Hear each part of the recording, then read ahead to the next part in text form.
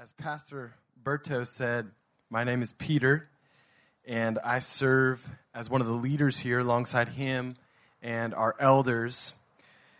I want to give a shout out on the live stream to my wife and children. They are at home today. One of my children had a sore throat, and we're almost certain it's just allergies. In fact, we're pretty certain that's what it is.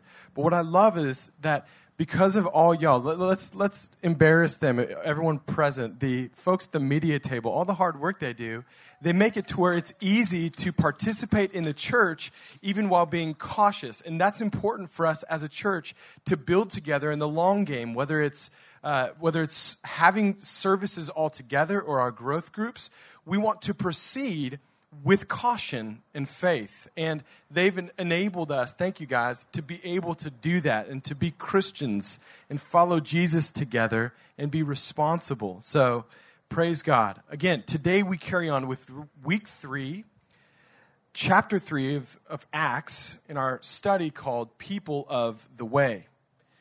Jesus is the way and the truth and the life. And if we are his people, we're people of the way. And we'll walk in his way. And if not, we aren't. Because listen, if we die to ourselves and simply put faith in Jesus, that his work on the cross is enough. The cross and also nothing else. If we simply believe by grace through faith, it's not fair, it's grace. If we believe in him, then he'll transform our hearts and he'll also transform our ways. Now, I could end the service right there because that's important. That's the gospel. Jesus saves sinners. But wait, there's more. There's more power to grow in that. We're going to go to Acts chapter 3. I'm going to ask you to stand to your feet to honor God's word. There's no wind inside. This is a little challenge. Okay. We're going to be Acts chapter 3, verses 1 through 10. Now, Peter and John were going up to the temple at the hour of prayer, the 9th hour.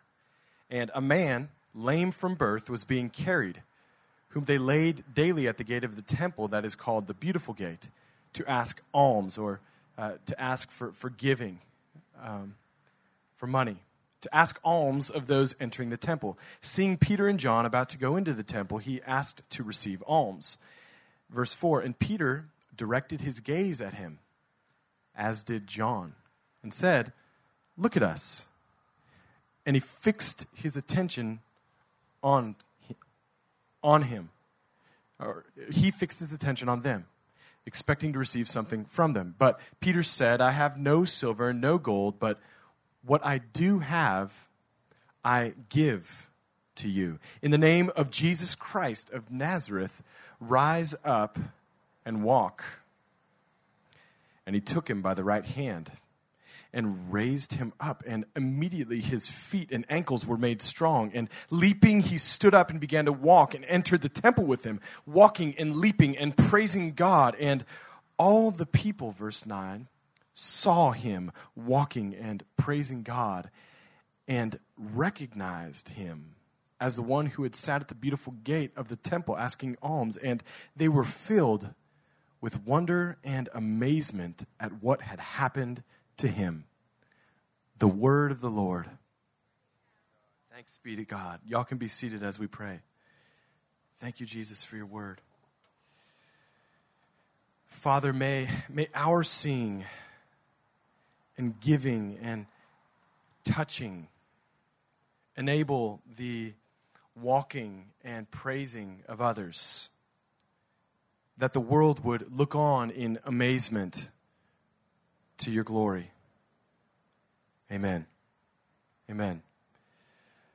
So, church, I'm going to preach, as I normally do, from the first part of our passage all the way through down to the last part of our passage. And instead of having a simple point, I'm going to make a few points of what I think are important and invite you to take notes in your own Bible so that when you go from here, you can also see what the Holy Spirit is showing you in your own Bible. Now, the way that I normally preach through is just a few basic points or a big idea, but today, what guides how I want to preach from verse 1 to verse 10, and honestly communicates my desire for what God does in us, is a simple prayer. And that is this: may our seeing, giving, and touching enable the walking and praising of others, that the world may see and look on in amazement. I'm going to ask you to apply your own faith to those words and say them out loud with me. Repeat after me. May our seeing and giving and touching. You guys can say it louder just to encourage me. Enable the walking and praising of others, that the world would look on in amazement. Lord, let that be our prayer in an increasing way. So let's go to verse 1. Now, Peter and John were going up into the temple at the hour of prayer, the 9th hour. Stop there for a second. This is a specific hour, a specific chronology, if you will. And you need to know that in the New Testament, it's really rare for New Testament writers to get specific about times and chronology and things like that. And it's rare to us because too often we judge these writers of the Scripture, especially these Middle Eastern Semitic cultures, we judge them based on our Western mindsets, and that's really, really silly at best. The New Testament writers told the story of Jesus to their audiences in ways that were fitting and authentic and credible to their audience, not in ways that are beholden to our modern standards of reporting information. And nevertheless, even though it's rare for them to get specific about times, we have this specific time in chronology, the 9th hour. And that's important. The word translated hour here means a certain and definite and fixed time. So eyewitness testimony declares to us that this is an important time. And you might say, okay, Pastor Peter, what's important about it? Tell me. My answer might surprise you. My answer is, I've studied this enough to know that it's important, but I don't know why. My answer is, I don't know. And that reality is kind of maybe serves as a bigger message in general that I hope helps you. That sometimes there are things that you can have reasons to assert and trust that certain things and truths are important, even if they don't correlate with your understanding. That's a really important message. My not knowing, maybe perhaps our not knowing, in this case, can relate and bless us to a lot of the other ways that we read the Bible and trust God in life. Sometimes you can trust and not exactly know in particular. In church, you need to know that there are so many important things in the Bible that will supersede your understanding time and time again. And the question of your life and the question of the direction of your relationships and your future and your ability to follow Jesus as a disciple is, what are you going to do with that? What are you going to do with that when you don't understand everything that you nevertheless have reason to trust? We have so many reasons in the Bible, as verified by the life and death and resurrection of Jesus and as certified by eyewitness testimony, so many reasons to believe that God is all-powerful and sovereign.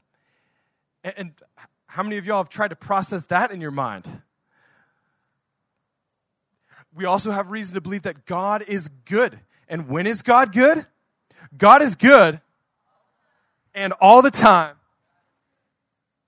Praise God. It's easier to say that than to trust it in the various moments of life. So what are you going to do when maybe perhaps you're reading the Bible on your own time and you get to certain parts of the Bible, maybe Joshua, I don't know. You read things that make it particularly challenging for you to understand how it is that God is good here. Or parts of your life where you don't understand how it is that God is being good to me in this. And a major diagnostic question to literally your future, and I'm not overstating this, is in that moment where you don't understand how God is good, will you question whether or not God is good, or will you question your own understanding? That's a big question. Sometimes there's truth in the Bible, big truths, or seemingly comparatively smaller truths, like the 9th hour thing. They're important even if we don't understand why.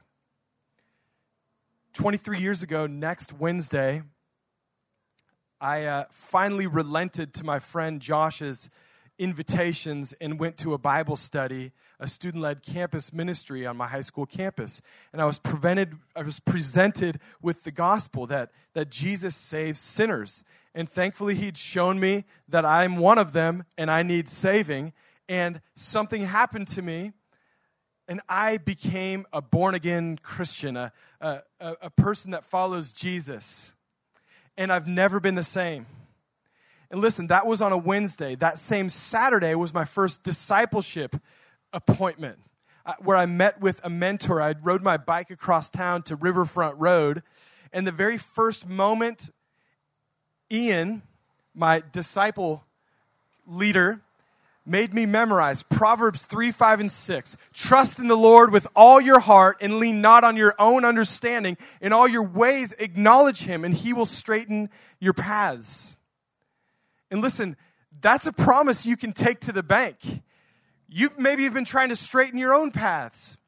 But if you trust in the Lord beyond your understanding. See, I was saying earlier that sometimes we have to trust in the Lord kind of aside from our understanding, but sometimes we have to trust the Lord in direct contrast to our understanding. But will we trust in the Lord? So back to our text, some of y'all are like, man, this is just verse 1. Are we ever going to end? Well, trust in the Lord. I don't know. We'll see. I don't know, again, why this is an important hour, but I have one observation, and this is a kindergarten observation that might help you. They came to a prayer meeting at a specific time in a specific place, and God showed up. I told you it was a kindergarten observation. God showed up. See, there's something silly about our generation that often believes that God only moves in the spontaneous moments of life. And that's evidently not true. They came to a prayer meeting at a specific time in a specific place, and they saw a miracle that would transform many lives. And now we're talking about it 2,000 years later. And some of y'all today, so many of us came here today, right? To a certain time, in a certain place, and we showed up on time. Well, not all of y'all showed up on time, okay? But there's something spiritual about meeting in a certain time in a certain place, right? And God shows up. Now, it's not, what happened wasn't within their expectations of what was going to happen, right? It didn't fit within their plans. But they came with a watchful expectation and a certain type of seeing that we'll get to. Let's see what that seeing looks like. Let's go on next few verses, starting with verse 2. And a man, lame from birth, was being carried, whom they laid daily at the gate of the temple that is called the Beautiful Gate, to ask alms of those entering the temple. Seeing Peter and John about to go into the temple, he asked to receive alms, and Peter directed his gaze at him. King James says, fastened his eyes on him, as did John, and said, look at us. And he fixed his attention on them, expecting to receive something from them. Beloved of Jesus, may our seeing lead to kingdom power. You know, so often we walk right by kingdom opportunities because we fail in the seeing before we even have a chance to fail in the doing. Lord, let our eyes be like your eyes. May we see what you see. May we have your gaze. Verse 6, but Peter said, I have no silver and gold, but what I do have, I give to you.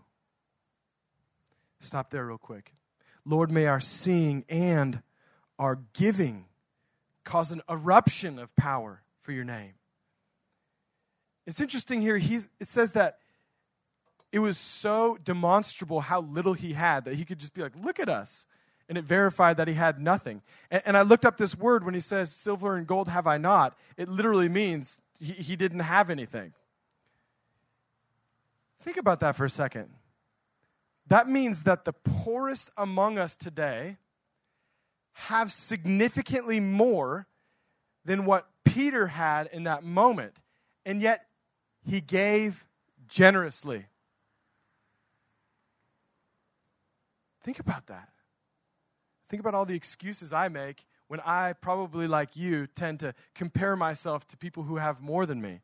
And yet Peter was saying, Peter was too wrapped up with all that he had. And he was generous to give. Lord, help me. This is a radical element of knowing kind of also contextually that the chapter before, all of the Christians, thousands of people, including Peter and John, had already rendered everything to the pot, the church movement. We'll get back to that. That was key to this. But I want to ask you, what about you? I want to ask a few personal questions, and I'm hoping that you would take it personally. First question is this. What do you have? What do you have? Now, I don't know what you have. But maybe you do. Maybe you know more than I do. Personally, I have a lot more than Peter had here. That's one of the things that distinguished me from this first Peter here. I have gold and silver and more than that. What do you have? Another personal question. Do you give what you have? Do you give what you have? I mean, we've talked about tithing, you giving your first 10% to the church. And that's meant to be a blessing. Have you rendered your portion to the community movement like Peter and John did the chapter before here? Have you given of your time and talent and treasure to see Jesus lifted up in his people? You know, it's amazing how I used to think like, man, once I have more time, I'm going to do that. Or once I have more money, I'll give that. But it's amazing how your value of something changes after you're already investing in it. That's why Jesus said, where your treasure is, there your heart will be. He didn't say, I know where your heart is. The treasuring will come along eventually. No. God wants us to be free of anxiety and not controlled by the fear of what we don't have. He wants us to abound in what we do have. God wants you to be free of worry and poverty and lack and to use you as a vessel to feed others and heal others. And listen, I'm not saying someday when you have more time or more money or more faith. God wants to use you right now, today, to feed others and to heal others that are sick. He wants to heal your eyes and to help you to see and to give. And the question for me, I'm only responsible for, do I give? Another personal question. Do you give your best? Specifically, Peter didn't have money, but he had something better. He had the best, and he gave the best. And when I look at my life, I so often withhold from people the best in the midst of all my material concerns and opinions. If I look at my social media account, I see that I'm spouting preferences and opinions about worldly matters, which is sometimes correlates with the glory of Jesus, and other times it takes away from it. And I know I'm picking on myself, but look, I've seen some of y'all's social media too, and some of y'all are worse than me, so don't pick on me too much. Point is, Lord, help us to give. Help us to be more and more increasingly generous. So there's nothing wrong if for instance, you want to lovingly admonish things in the world that you feel displease God and call them out or whatever. But if your admonishment ends in judgment or if your admonishment ends in despair, then either delete it or keep going. Please keep giving. Give more. Be more generous. Say the name. Bring Jesus into the center of your concern. Amen? I need to get an amen on that. We need to preach more. Notice here, again, what Peter didn't do here. Peter didn't disparage this man who was crippled, he was lame. He didn't disparage him for not doing more to care for his own needs. He didn't say, you need to get a job and stop being lazy. And that's what some of us give. I've been guilty of that at some points. But listen, on the other hand, Peter didn't despair the society at large for not giving more of their silver and their gold to meet this man's need. No, he gave what he had, and he gave his best, and he spoke the name of Jesus. Verse 6 continues like this. In the name of Jesus Christ of Nazareth, rise up and walk. See, Peter was declaring the name that's above all names, even as he was demonstrating the name. And it's the same as saying he was declaring the power that's above all powers, because the power and the name can be used interchangeably here. Peter was declaring something that's far beyond what we often think we need, the power in the name. Devils tremble at the power of the name of Jesus. Nations rise and nations fall. But the power of Jesus remains. I love this country.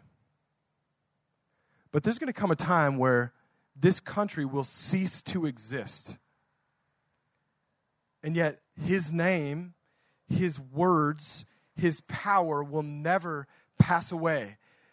Philippians 2, at the name of Jesus, every knee will bow and every tongue will confess that Jesus is Lord. There is not a person in existence that will fail to authenticate that reality that Jesus is Lord. And the truth that Jesus is Lord will resonate in the ether of eternity forever. It will never not be a thing. Jesus is Lord. A little preview for next week, Acts chapter 4. There is no other name under heaven that is given by which people must be saved. This is the name of Jesus. And so if we are named by this name, why would we give anything less than this name? Lord, help us. Imagine a bellman. And I know that we don't live in New York City. That's why I said imagine a bellman, someone who's supposed to help you get to your hotel room. Okay, you go to the bellman and you say, hey, can you help me get to room 811? And the bellman says, yeah, okay.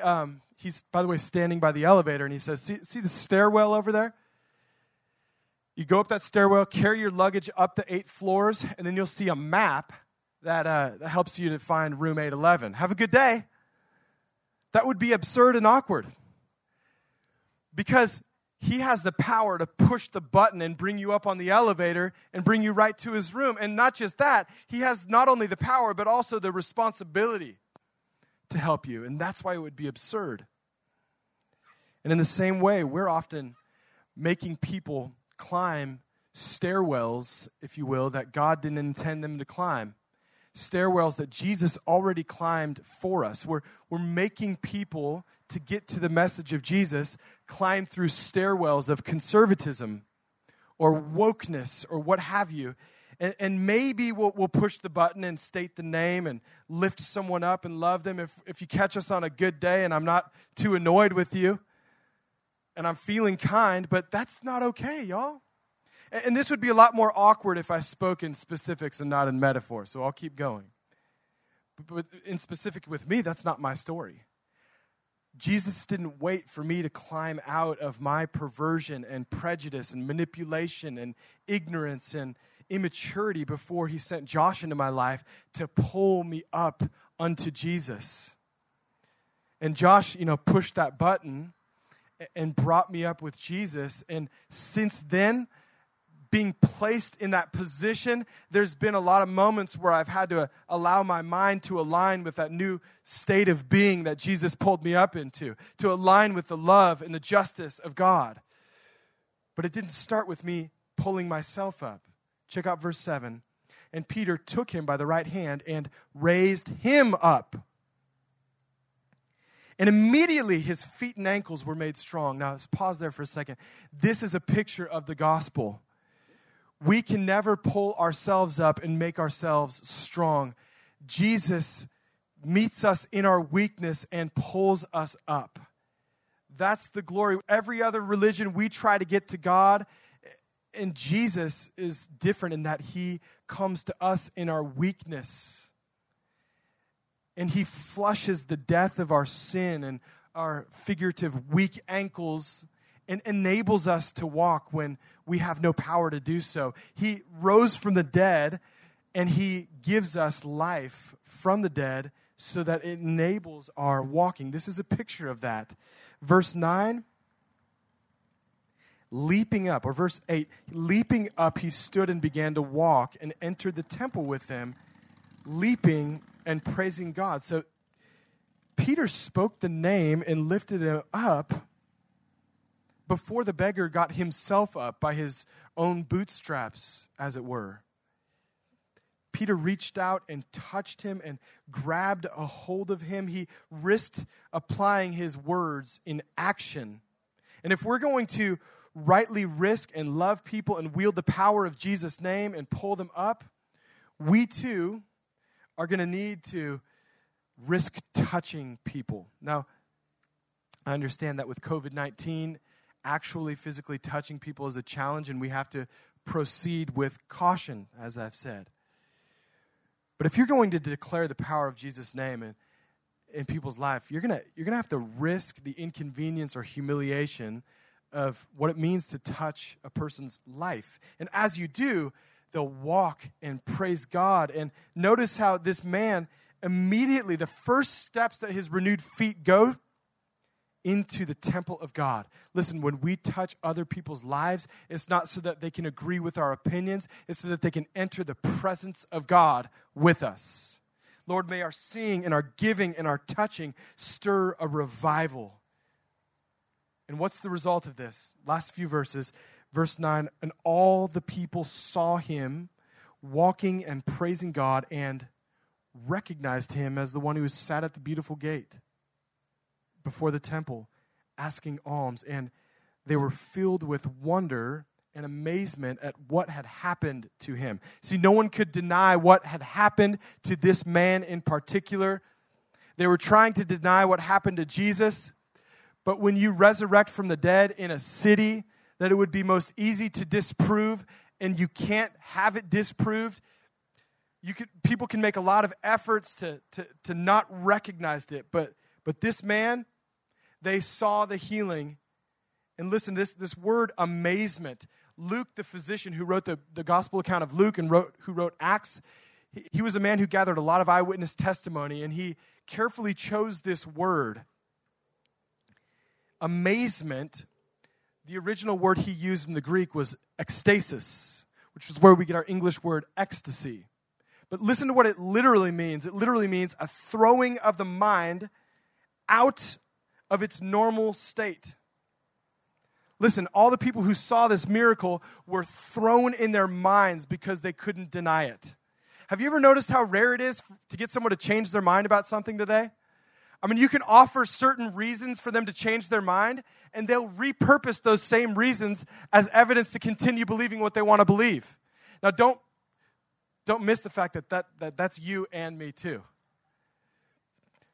But nevertheless, when people see God move, whether it's a physical miracle like this or a miracle of God changing someone internally to where they were a certain way, and undeniably they were lifted up and brought into a place where they're not the same anymore, you cannot deny it. Your mind will have to change about it. And so maybe practically what that means is a few things as we close. Maybe for you that means that you, like me, need to stop giving other people facts about things. But you need to share your story about how Jesus lifted you up unto new life. And maybe for you, that means that today, September 6th, 2020, you need to take Jesus' hand as he's reaching and pulling you up out of life as you know it and out of your normal state of mind to a renewed state of mind. Holy Spirit, help us to judge for ourselves where we are in that spectrum.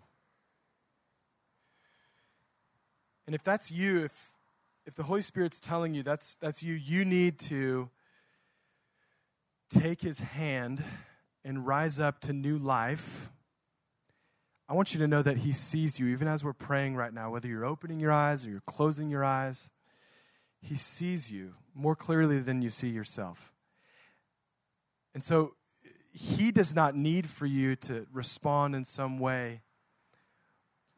But I'm going to challenge you that if that's you, for your own declaration of faith for your own life, if you sense the Holy Spirit saying,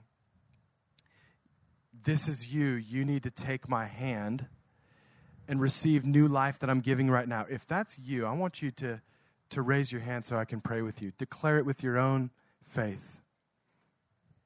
Thank you, Lord. Thank you, Lord. Anyone else? Lord, help us to be declarative in faith and not just embarrassed. Yes, Lord. Thank you. Lord, I thank you for the hearts and the hands. And Lord, even as this new life did not begin with my preaching, we trust that you, who began a new work in us, will see it through to completion until the day of Christ Jesus. And I'm asking, Lord, for the hand that was lifted as well as all of us, that we would continue to take your hand and tell your story.